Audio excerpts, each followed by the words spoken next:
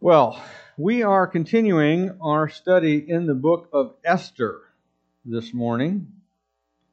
And before we do that, let me ask you this question. When you read your Bible, and especially the Old Testament narrative parts of it, like the book of Esther, how do you read it? How are you reading it?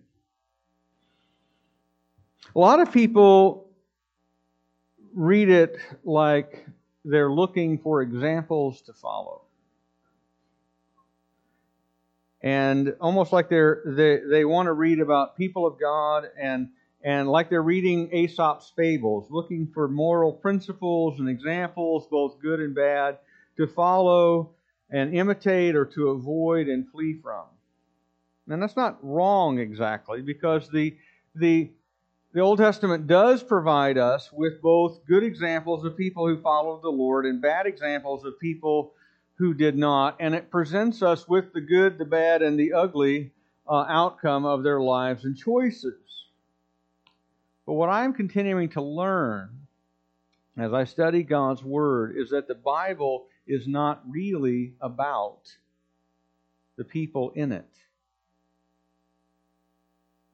It is about God, who is the hero of all of the stories, of every single one. And the Bible is not really about the relative faithfulness or lack thereof of His people. It is about God and His continual faithfulness in spite of their unfaithfulness and in spite of our unfaithfulness. Amen? So today, as we're looking at the book of Esther again, Esther chapter 2, and some very morally questionable things that go on in this chapter, I want you to read it with that lens in mind. That this story, even though God's name is not mentioned, is about God and His faithfulness to His people in hard circumstances and hard days. So, if you're able, I'd like you to stand with me as I read the book of Esther, chapter 2, verses 1 to 18.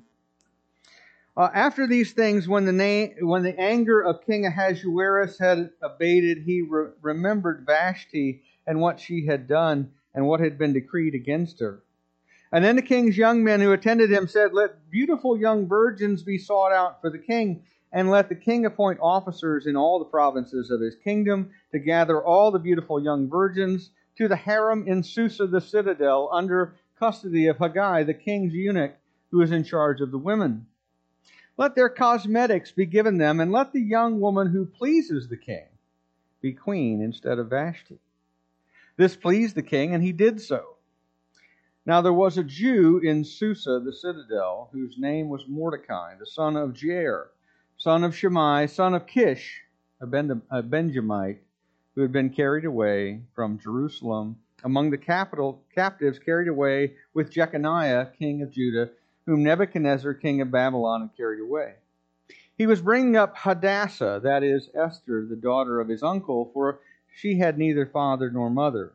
The young woman had a beautiful figure and was lovely to look at. And when her father and her mother died, Mordecai took her as his own daughter. So when the king's order and his edict were proclaimed, and when many young women were gathered in Susa, the citadel, in custody of Haggai, Esther also was taken into the king's palace and put in custody of Haggai, who was in charge of the women. And the young woman pleased him and won his favor, and he quickly provided her with her cosmetics and her portion of food, and with 7 chosen young women from the king's palace, and advanced her and her young women to the best place in the harem. Esther had not made known her people or kindred, for Mordecai had commanded her not to make it known. And every day Mordecai walked in front of the court of the harem to learn how Esther was and what was happening to her. Now when the turn came for each young woman to go in to King Ahasuerus, after being 12 months under the regulations for the women, since this was the regular period of their beautifying, 6 months with oil of myrrh and 6 months with spices and ointments for women, when the young woman went into the king in this way, she was given whatever she desired to take with her from the harem to the king's palace. And in the evening she would go in, and in the morning she would return to the second harem in custody of Shashgaz, the king's eunuch, who was in charge of the concubines. She would not go into the king again, unless the king delighted in her, and she was summoned by name. When the turn came for Esther, the daughter of Abihail, the uncle of Mordecai, who had taken her as his own daughter to go into the king, she asked for nothing except what Haggai, the king's eunuch, who had charge of the women, advised. Now Esther was winning favor in the eyes of all who saw her, and when Esther was taken to King Ahasuerus into his royal palace in the 10th month, which is the month of Tebeth, in the 7th year of his reign, the king loved Esther more than all the women, and she won grace and favor in his sight more than all the virgins, so that he set the royal crown on her head and made her queen instead of Vashti. And then the king gave a great feast for all his officials and servants. It was Esther's feast. He also granted a remission of taxes to the provinces and gave gifts with royal generosity. Let's pray. Father, we come to a text like this that if it were depicted on a movie screen would be R-rated. And we find it in your word and we wonder what to do with it. Father, I pray that you would open our eyes that we might see. And might see how you are faithful in the midst of hard days and hard circumstances. And Father, we pray in Jesus' name. Amen. Please be seated. Well, look with me at the beginning of this chapter. It's been, to back up into this story, it's been about 3 years since Queen Vashti was deposed. This woman is known to history through Herodotus, the Greek historian, as Amestris, is how Herodotus refers to her. But her son is the future king, Artaxerxes the First. And he is, but she is deposed. She is not regarded as queen anymore, even though her son is still going to be the royal heir. She has lost her position, will not regain it because of the decree that the king has made against her in chapter 1. And in the intervening period of about 3 years, Xerxes launched a war against the Greeks, the one that he was planning in chapter 1 with this great banquet and war council. And he was held off for 3 days at Thermopylae, at the hot gates there in Greece, and then that was demoralizing to his army that 1,000 Greeks could hold off a 1,000,000-man army for 3 days. Now, the Greeks were killed to the last man, but still, the ratio was discouraging. And then eventually defeated by the Athenian navy at Salamis, and he has to go back across the Hellespont, back into Turkey, and return home with his tail between his legs, essentially. And when he gets home, he realizes, it'd be nice to have the queen around. Whatever happened to her anyway? I got rid of her. I need a new queen, guys. What are we going to do about that? And so his advisors, probably these 7 princes that are mentioned in chapter 1, one of the young men mentions, what we ought to do is we ought to just round up all of the most beautiful virgin girls from across the empire and make the one whose bedroom performance is most pleasing to you the new queen. And yes, it is that gross. Like I say, if this were on a movie, this would be an R-rated movie. As modern readers, we have an immediate reaction to this whole process. This is a king who is being encouraged and who endorses the idea of creating a perverse game for himself, where women who are not mentioned as having a choice are to be brought into his harem, given various beauty treatments for 12 months, and then to spend one night in the king's bedroom. In fact, Esther is referred to in this section as being taken into the king's harem. Not going, but being taken into the king's harem. The most likely reward, if you can be called that, is a life of luxurious desolation. You will be relocated from the rooms in the harem. The harem is both a description of a collection of women that are there for the king's use, as well as a description of a place, a building called the harem, a place where these women live.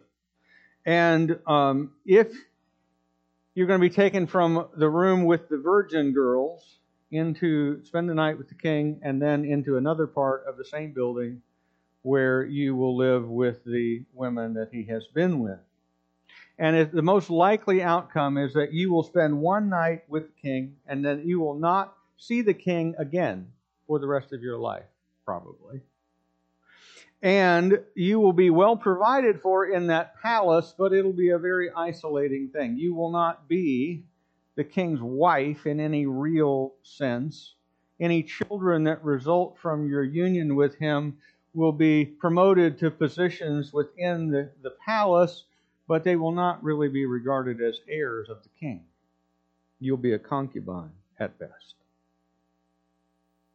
What is possibly worse is that you might actually win this little contest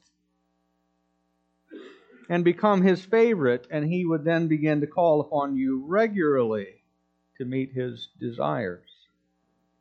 On the other hand, though you will not be his wife in any way that any woman would want to be, the result can be one of great power and influence as the king's new favorite. So it's possible that some of these girls eagerly went into the king's harem, and that they were, in a sense, volunteers. I'm not sure what Esther thought. The text doesn't tell us what her response was to being taken into the king's harem in this way. No objection is ever recorded, but I also don't think she had much real choice in the matter, other than to refuse and to possibly lose her life as a result. So this is a situation that is much more like formalized, legalized rape committed against dozens of girls by a very powerful man than anything like a marriage as God intended. And it is, therefore, I think, a heinous sin committed against Esther and these other women. And by the way, this kind of thing still happens, amen? People in positions of great power often abuse their power to use other people to meet their desires. Sometimes it's sexual sin, as it is here, but other times it takes a different form, and it's all of it sin, and all of it damages its victims. In other words, the choices that are here before God's people are all bad ones. Do I refuse to go into the king's harem and risk death like Shadrach, Meshach, and Abednego in the book of Daniel? That's about 100 years prior to this, by the way. Or do I go along and make the best of it? And what we see here in this section is what happens when God's people decide to take that tack.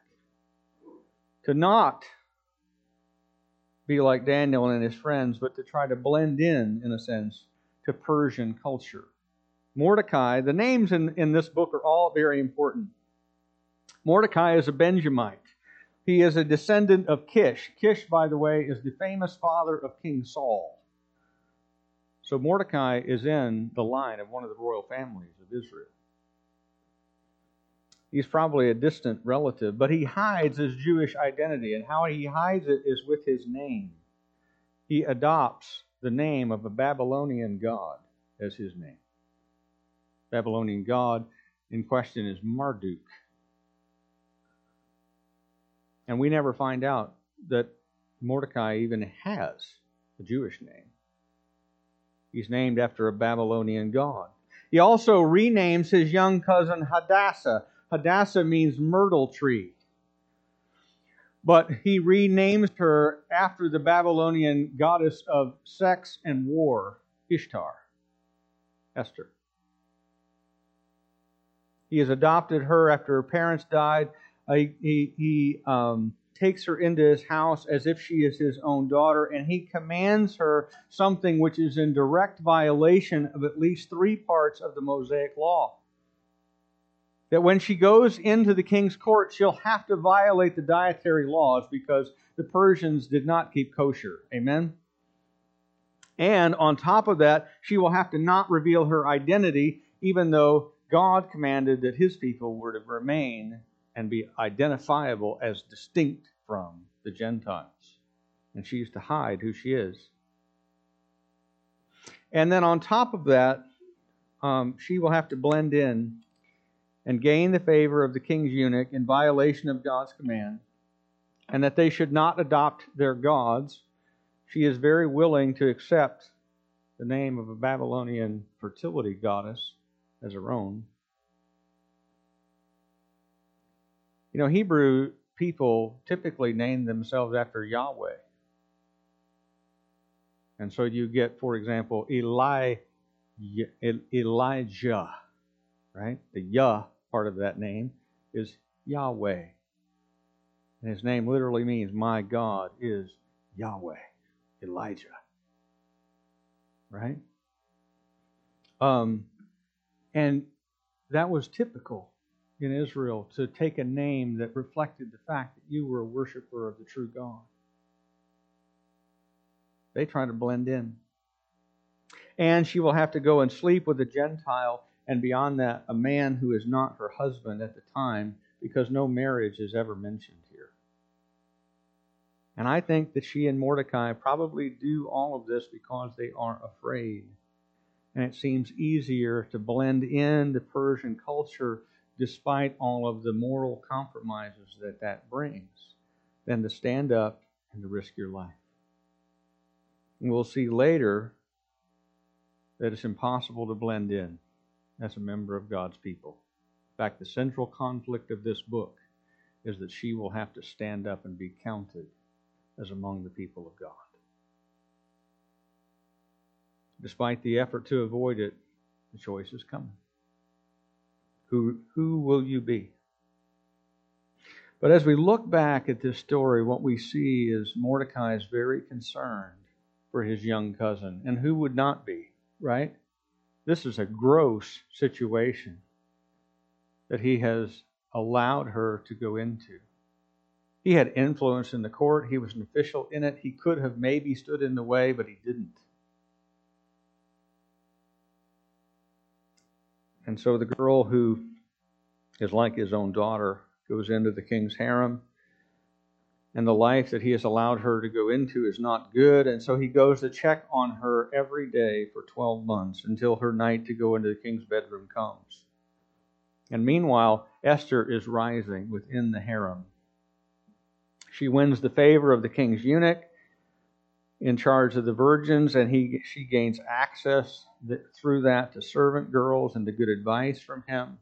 Presumably, given his role, he was well aware of the king's particular proclivities, and he passes that knowledge on to Esther.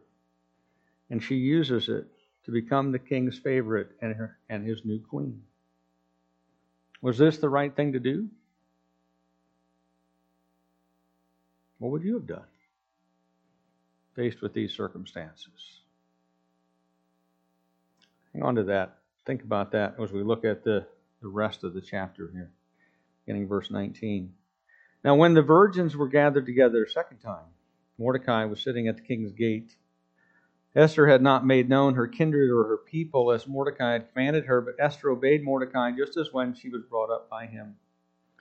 In those days, as Mordecai was sitting at the king's gate, Bigthan and Teresh, 2 of the king's eunuchs who guarded the threshold, became angry and sought to lay hands on King Ahasuerus. And this came to the knowledge of Mordecai, and he told it to Queen Esther, and Esther told the king in the name of Mordecai. And when the affair was investigated and found to be so, they were both hanged on the gallows, and it was recorded in the book of the Chronicles in the presence of the king. Now, these verses tell us a little bit more about Mordecai and the position that he holds. He sits in the king's gate, in other words, the gate outside of his palace. And gates in ancient Persia, there was an inner gate and an outer gate with a courtyard between them, and you sat in between those two doors, and from that position you would render judgment or collect taxes or what have you. What Mordecai's specific role isn't known, but it is a place for the king's trusted servants, a place of significant power and influence. And in time, Mordecai learns of a plot against the king, led by two of the eunuchs closest to the king, the guardians of the door to the king's own bedchamber. That's what guardian of the threshold means.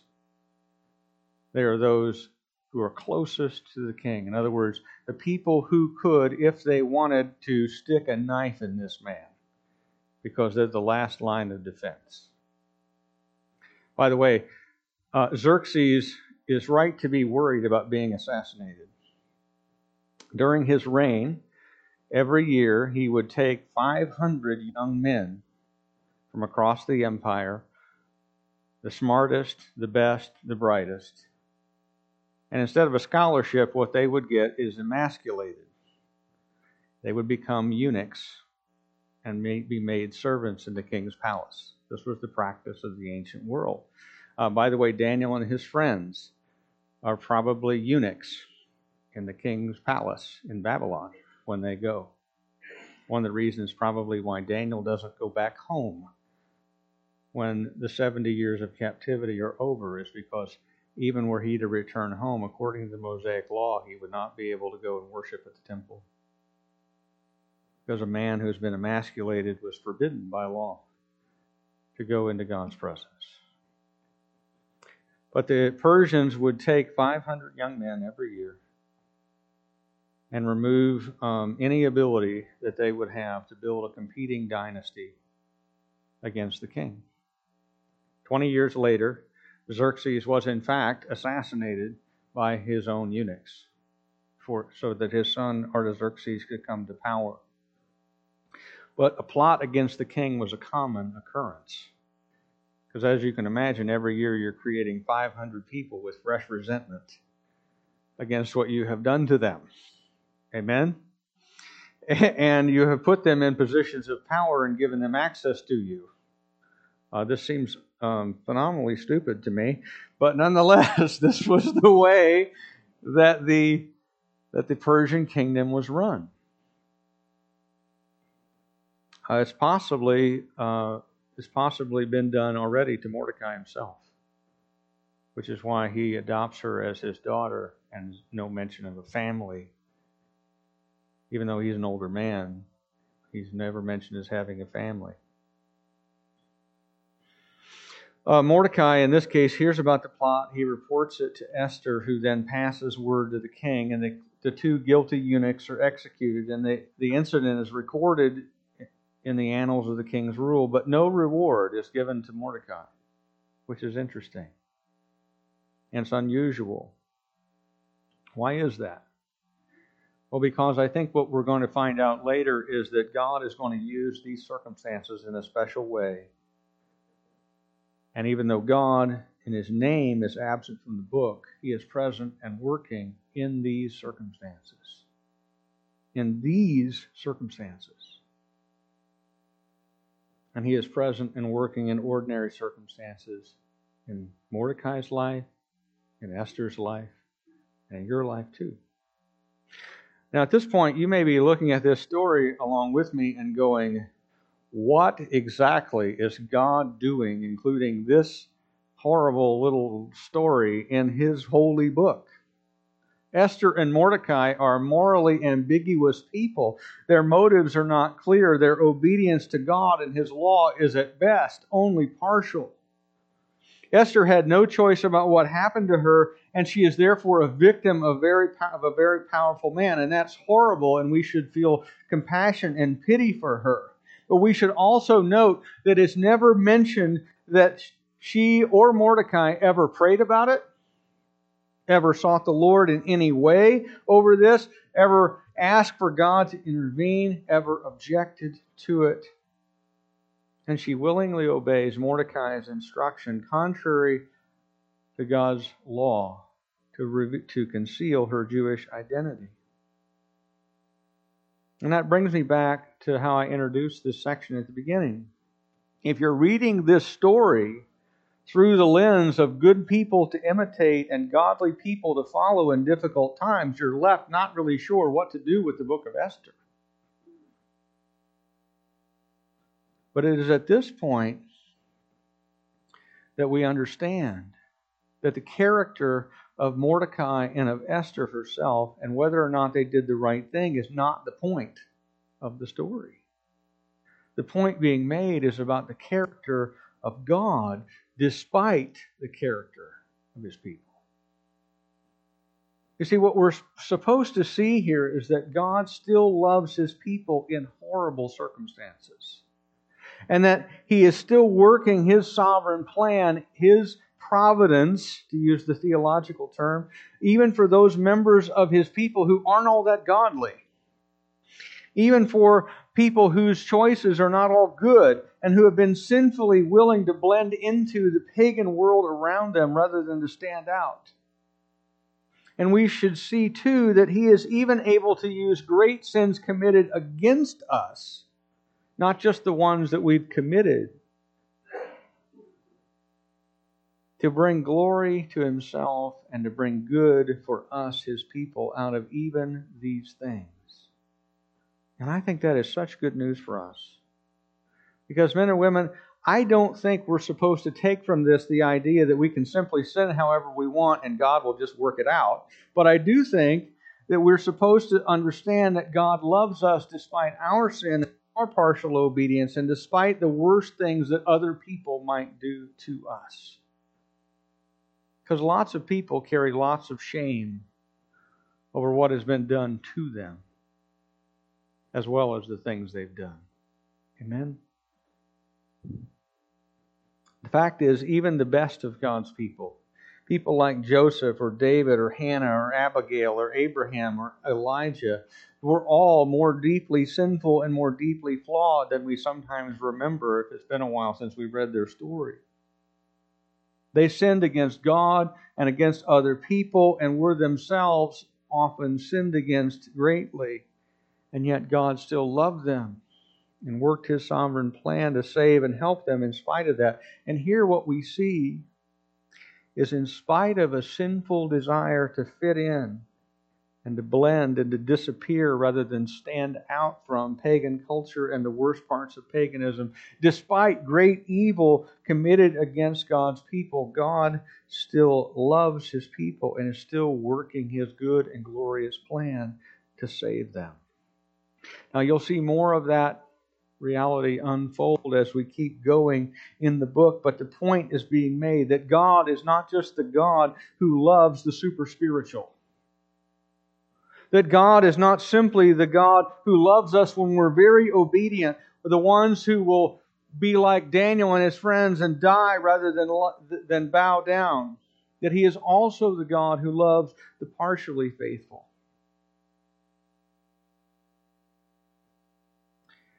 The ones whom the world abuses. The ones who are sinned against as well as sinners.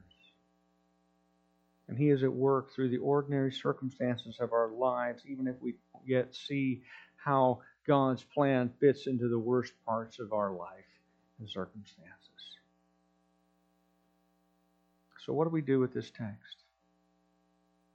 We come through it to know and to obey and to love God better because we realize how much He loves us, His people, and that He is still working for our good despite our failures, despite the sins committed against us through the ordinary circumstances of our lives. I don't know about you. You know what the doctrine of the Bible I struggle most with to get into my own heart and soul? It isn't the Trinity. That one I get, kind of. It isn't God's sovereignty and His His election and His choosing of us. That one I kind of get. It isn't the inerrancy of God's Word. It isn't God's plan for sexuality or any of these other kinds of things that are kind of controversial or hard to get. The thing that is hardest for me to get is this. Are you ready? Jesus loves me. Me.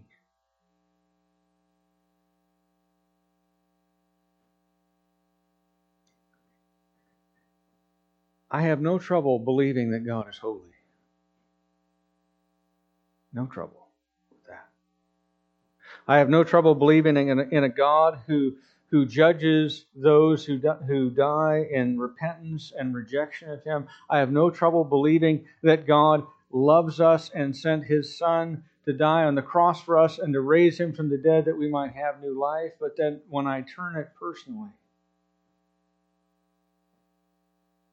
and I look at a holy God and I look at myself, that He loves me? That He tolerates me, sure. That He sent His Son to die for my sins, you bet. But that He loves me? Really loves me?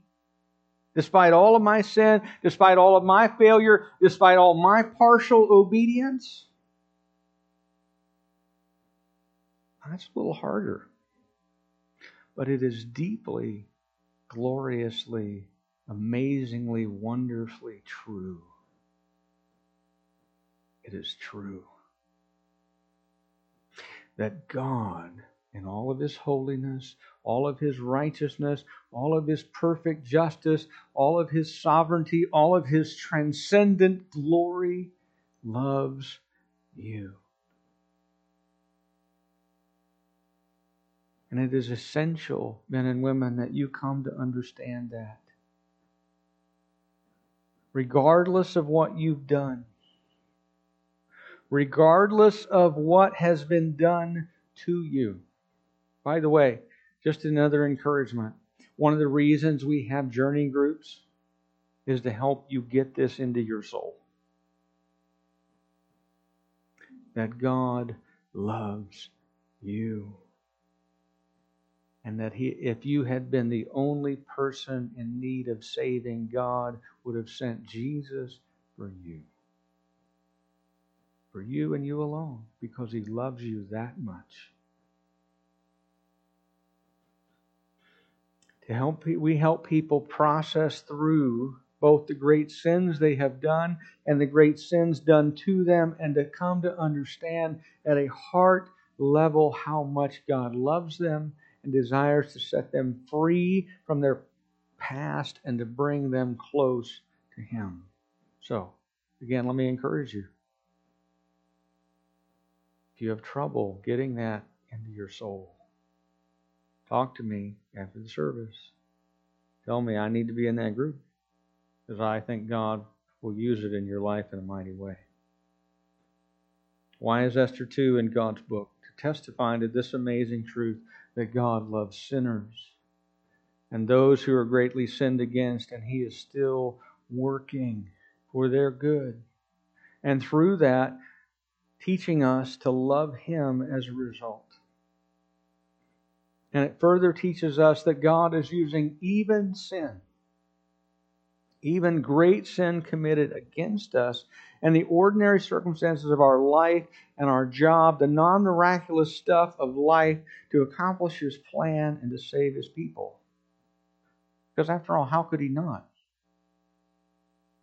Sinners are the only people on offer, right? We're it. There isn't anybody else to use. And so God uses us. And God works through these things. And He uses them to bring His glorious plan of saving His people to fruition. And that beautiful, amazing truth is meant when it sinks into our soul to make us love God, and therefore pursue Him and love Him and obey Him more and more and more as we come to understand more and more and more how truly, greatly we are loved. Amen? All right. That's what Esther 2 is all about. Let's pray. God, our Heavenly Father, we are amazed at your love for us. We are amazed that despite all of the guilt we bear for the sin we have committed, despite all the shame we carry for the sin committed against us, all of the ways in which, as we look at you, we feel completely inadequate, you say to us, my son, my daughter, my child, I love you. Father, I thank you that you are working in the daily stuff of our life through the circumstances where we don't even see you, where we've forgotten to pray,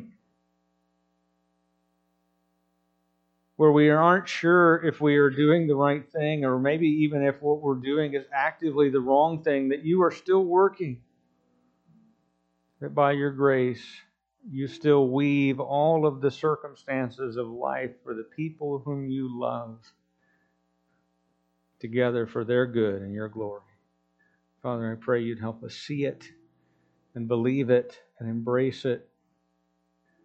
Because, Father, without you, we are lost. Father, help us to love you as much as you love us. We pray in Jesus' name. Amen.